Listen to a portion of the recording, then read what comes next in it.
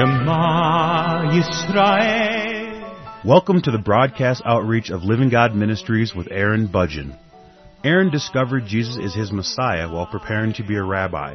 He now teaches for several organizations and is the teaching pastor for Living God Ministries.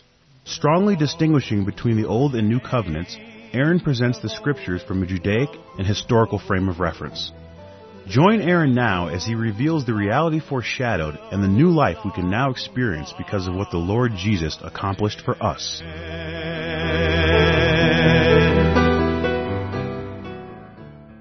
When a person first gets saved, it's normally very exciting. It can be very exciting to discover that there is a God, that He has reached out to humanity.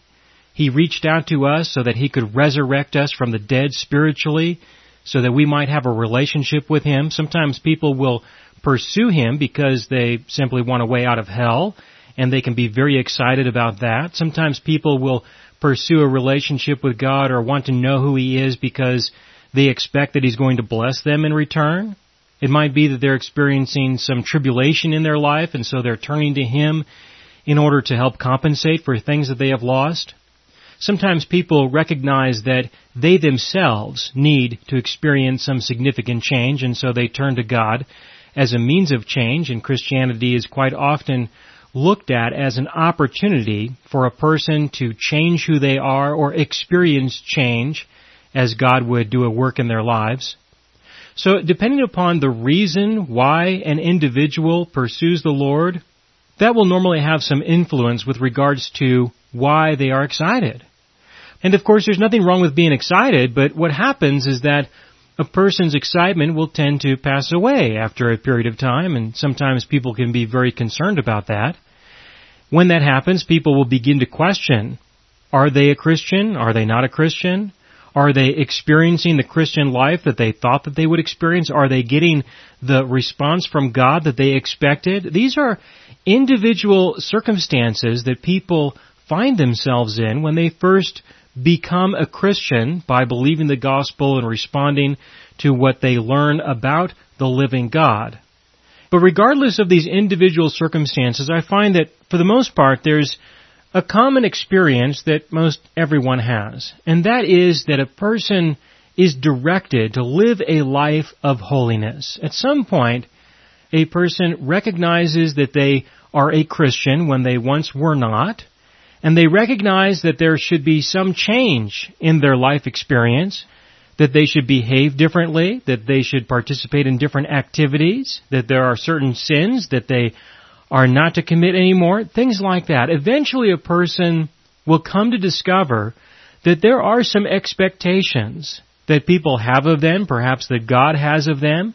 Sometimes this can happen a little bit sooner than other times. It really depends on what churches a person participates in. For example, it's not unusual for a person to respond to the gospel that the Lord does not hold their sins against them, that God will take them right where they are, who they are, no matter what's going on in their lives. God loves them. He wants them to turn to Him, and He wants them to be one of His children. And so people respond to that. And then the next Sunday morning they show up in church, and all they hear is, "You dirty, rotten, evil sinner, your God has turned His back on you. You had better get your flesh under control, or He might decide to change His mind and not let you into heaven at all, let alone do anything in your life between now and the time when you are confronted by Him personally when you physically die." These are the kinds of messages that people hear. And so, of course, it depends on what kind of church a person participates in after they've been saved with regards to how long it might take before they start feeling a little depressed about what they've gotten themselves into. But regardless of how long it takes, this is something that people normally struggle with. It's a regular, common struggle. The struggle is, what do I do now? You know, once I've been saved, now that I'm a Christian, what am I supposed to do now? This is an important question for a person to ask and to wrestle with, and to hopefully eventually get some answers to this kind of a question, because there are different ways of approaching this kind of a question. I just want you to know that it's important to ask this question, and it's important to wrestle with it. And at some point, the hope is that you will come to terms with what your life truly is to be about now. And hopefully, what you believe concerning that is true. If it's not, I believe that as long as you are sincere in your error, that it will eventually lead you to the point of despair once again, where you can ask this kind of question again to determine what you might have been believing that simply is not true. You know, before a person gets saved, they normally live by a standard of some kind already. It's very unusual to find somebody who doesn't have some kind of standard, some set of rules, some principles for life. I mean, it shouldn't take very long when having a conversation with a person before they will say something like, "This doesn't seem right," or "What they did or what happened just isn't right," or "is right. This is what we should do. This is what we shouldn't do." At some point, people start to express themselves in that way, and this way that people believe concerning what is right or wrong is their personal standard of law. It is their standard of what is good and evil. But what happens normally is that when a person gets saved, they start to realize, or they're told, that their standard of good and evil, their beliefs concerning what is right or what is wrong, needs to conform or be adjusted or be replaced by the law of Moses, the law that Jesus expressed. That we are to now exchange the way that we lived before, according to what we thought was right or wrong before, we are now to live in a different way according to the Bible that defines what is right and wrong. That we now have a new standard, a new system of life, a new set of principles for daily living. Most of religion can be defined in this way, that it is a system of good and evil, and of course if you don't like the system or the lifestyle or the laws of one church, you can go to another.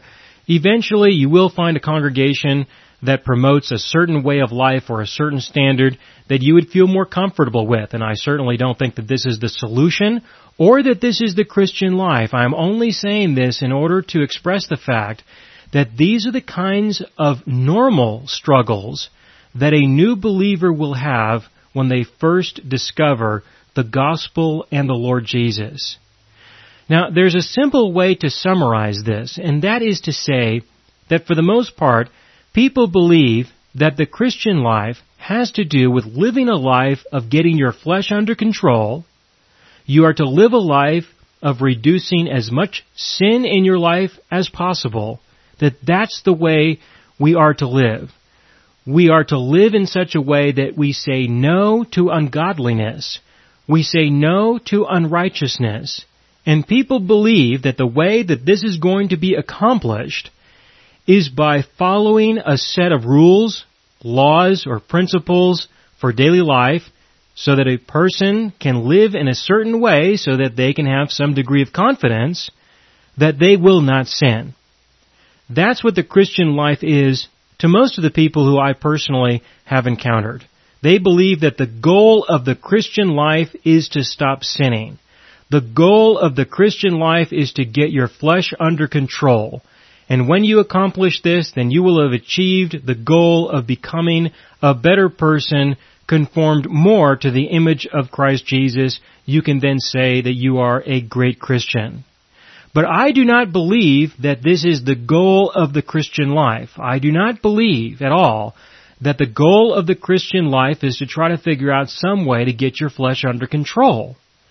I do believe that a person should expect to experience a change, a transformation within their being to the extent that there will be a noticeable reduction of sin in their lives. I do believe that.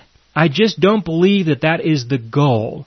I believe that that is the side effect, but not the goal. And this is something that separates me from a lot of people, unfortunately, because for the most part, the Christian world is consumed with sin, consumed with trying to get the flesh under control and consumed with trying to get people to stop sinning.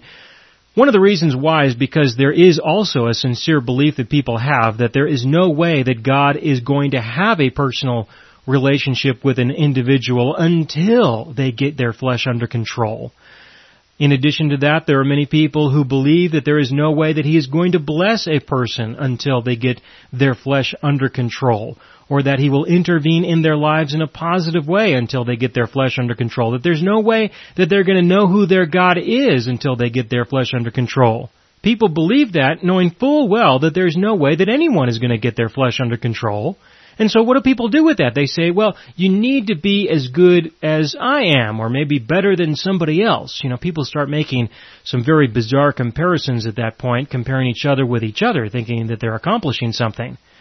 I personally do not believe that this is valid at all, but this is the goal of the Christian life for many people. It is to get a person's flesh under control so that they might be able to begin to experience a relationship with their God. And unfortunately, because of this, many new believers will eventually turn away. Some will turn away sooner than others, but they will eventually turn away from what they started. They will turn away from their church. They will turn away from the faith that they tried to enter into, because they will realize that they will never be able to accomplish what was advertised, and they will never be able to experience what was promised. But I believe that the goal of the Christian life is different. That the goal of the Christian life is not about trying to stop sinning, but instead it's about learning to trust our God. Learning to trust your God. Trust Him in the sense of believe what He has already said. Believe in what He has already accomplished. When a person begins their life, their Christian life, when a person pursues what they have entered into as a Christian on the basis of law, by default, what they are saying is that God still holds their sins against them. That's what they believe.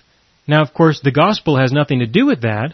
The gospel has to do with the fact that our sins have been forgiven, and He doesn't hold our sins against us anymore. So where do people get this idea that He still holds our sins against us, that He still relates to us on the basis of our sin?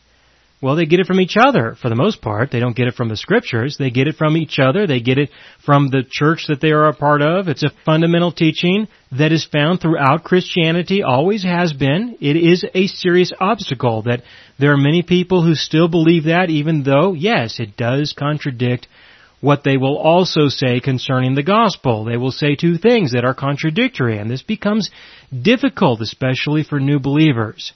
But if He doesn't hold our sins against us anymore, then there is no law that He holds against us anymore, or that He utilizes in order to condemn us, to judge us, or to determine whether He's going to bless us or not, or whether He's going to participate in our lives or not.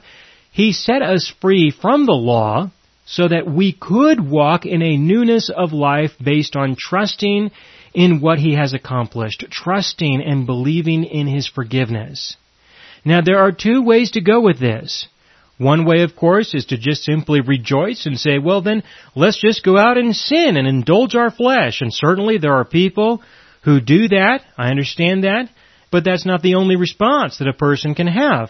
There is another way to view this. Now that we have been set free, we can now be loved by our God. We can now be accepted by our God. We can now trust in and rest in the grace of God. Now, I have confronted many pastors and church leaders about this issue. I've asked people many times, and I will continue to ask pastors this question, how do we disciple a new believer in Christ Jesus? And as I have asked that question in the past, I expect that I'll get a similar answer in the future, but I've asked this question of many pastors. And to summarize the answers, I would have to say that the answer that is most often given is that we are to teach them how to be holy. We are to teach them how to do that which is right, not do that which is wrong. Teach them about good and evil. In other words, we need to get their flesh under control. That's what people believe. That's what people hear. And so when I suggest that we are not to be led by the law, but we are to be led by the grace of God, people will be very concerned. They are very concerned when I mention that, because they'll say things like, well, then what's going to keep people from sinning? Well, of course, nothing kept people from sinning to begin with. That doesn't help either. But people will say, you're giving people a license to sin, or the right to sin, the ability to sin without any concern with regards to any consequences that they might experience. Well, of course people are going to experience consequences from sin, and they don't need God's intervention for that. But that doesn't have to be the response. While many people will respond that way, I understand that. To me, that is not an excuse not to continue to tell the truth. The truth is that this provides us with another way of life. And I believe that we should continue to tell the truth about the forgiveness of sins, freedom from the law, knowing full well that there are many people who will use it as an excuse to indulge their flesh. In my opinion, it is worth it when you consider the few who will follow through with what the Lord has now provided in light of that truth. What He has provided is an opportunity to be loved by Him, accepted by Him, in a way that He never could unless He no longer held our sins against us. And you might think, well, gosh, what will that do? What's the value of that? What's the benefit of that? Being loved by God? Being accepted by God? Well, first of all, you will grow to know the love of God. You will grow to know the acceptance of God. You will grow to understand what He thinks, what He sees, how He sees the world that you are a part of. You will grow to understand the nature of His being. You will begin to see the heart of God. You will experience a sense of peace and rest in your own heart. In addition to that, because you have a need to be loved. You have a need to be accepted. And if you haven't noticed this, consider sin. Why is it that people sin? People sin because they want to be loved, because they want to be accepted. You know, sometimes people can be so preoccupied with trying to get the flesh under control that they never ask the question, they never consider, why is it that people sin anyway? Whether we are to sin or not to sin, or whether we're going to experience consequences or no consequences, whether God is going to hold it against us or not hold our sins against us, regardless of any of that, it's very unusual to find anyone who will ever consider, why do we sin? What is the reason? What is the root cause? I sincerely believe that virtually every sin, just about every sin, can be described as a combination of a person's pursuit or a person attempting to fill the deepest needs in their heart for love and acceptance, meaning and purpose. Again, every sin that a person can commit, or just about every sin, can be described as a person's attempt to try and meet the needs that they have to be loved, to be accepted, to have some sense of meaning or purpose in their lives. Consider one of the sins that you personally commit and ask yourself the question, if I engage in this sin, do I expect to feel loved by doing so? Do I expect to feel as though I am maybe accepted by doing so? Certainly not by God, but maybe from somebody else. Will I feel as though I have a sense of meaning or purpose in my life? If you will evaluate your own personal circumstances, I have confidence that you'll find at least one sin that you will be able to identify, and you can express it or define it in this way. And so if you have a need to be loved and accepted, and the temptation of sin is that if you will engage in that sin, you will perhaps feel or believe that you are loved or accepted by doing so, well then you can appreciate the value of the love of God. Because the love that God has for you, because of His forgiveness, because He doesn't hold your sin against you anymore, the love that He has for you is enough. It is all that you have a need for. In fact, there is no way that you will ever feel fulfilled in your being, in your spirit. You will never be at peace in your heart. You will never feel the love that you have a need for outside of the love that only God can provide for you.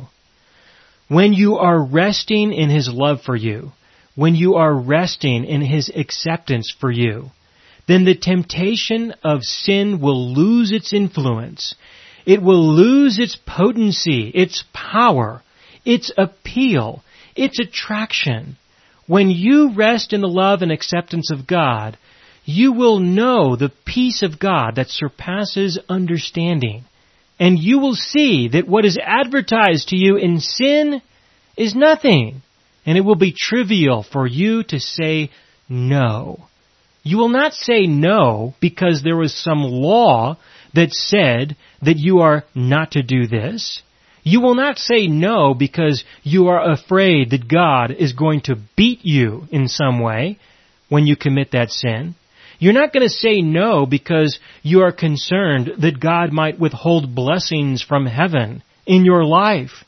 If you choose to sin, you will say no to sin because He accepts you, He loves you, you believe Him, you trust Him, you rest in that, and you respond to that truth when confronted with a lie by saying, I will believe that which is true.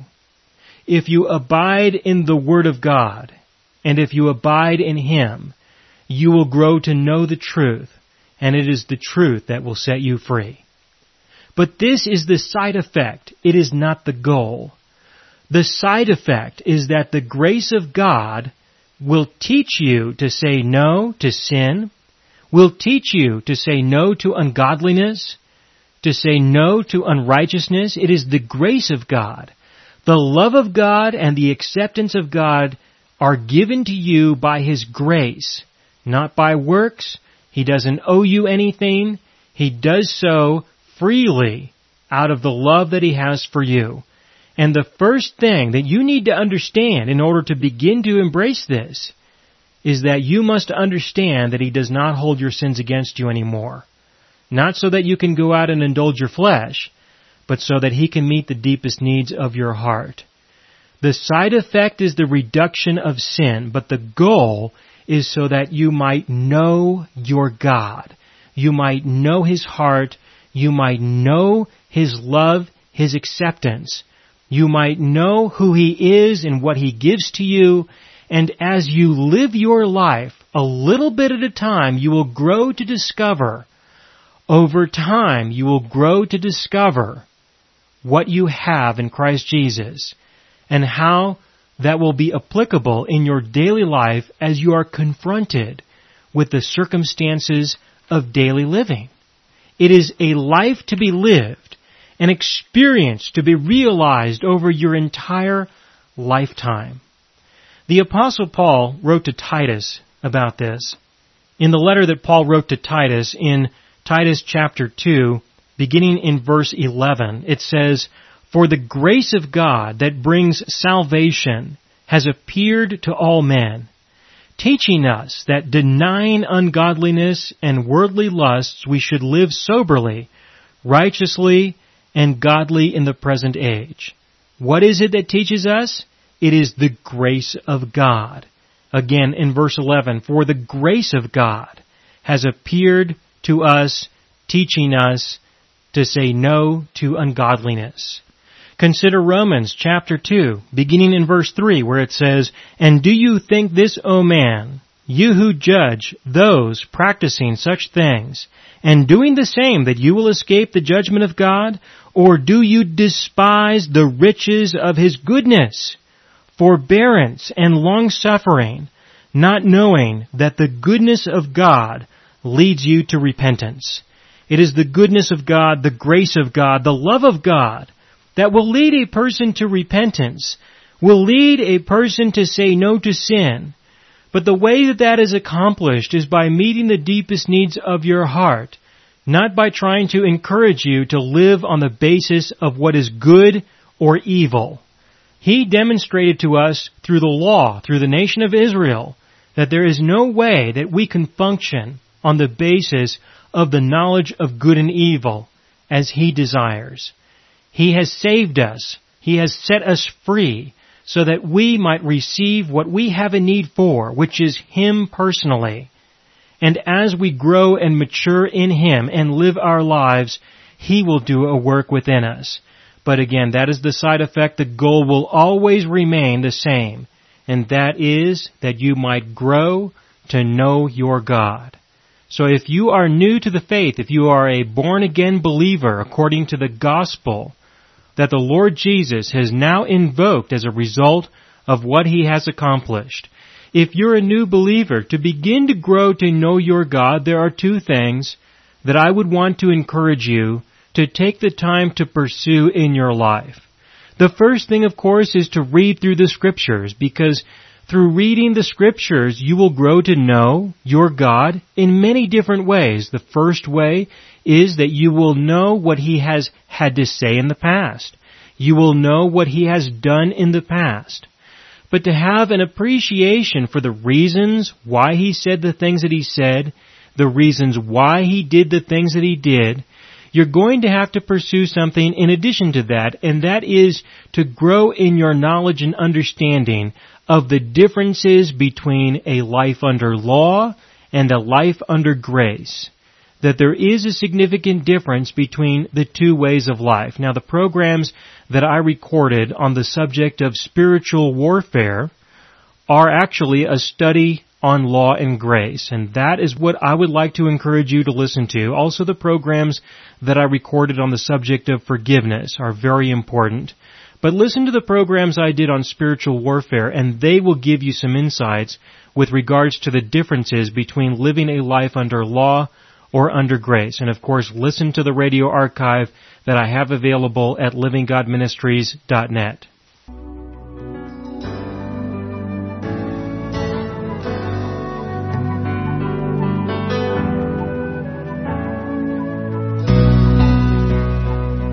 You have been listening to the broadcast outreach of Living God Ministries. You can hear all of our programs for free through our radio archive at livinggodministries.net. That is, livinggodministries.net. Do help us develop new radio programs and continue broadcasting on this and other radio stations. Send your contributions to Living God Ministries, P.O. Box 38353, Colorado Springs, Colorado 80937, or use the donation link on our website, livinggodministries.net. That is, livinggodministries.net.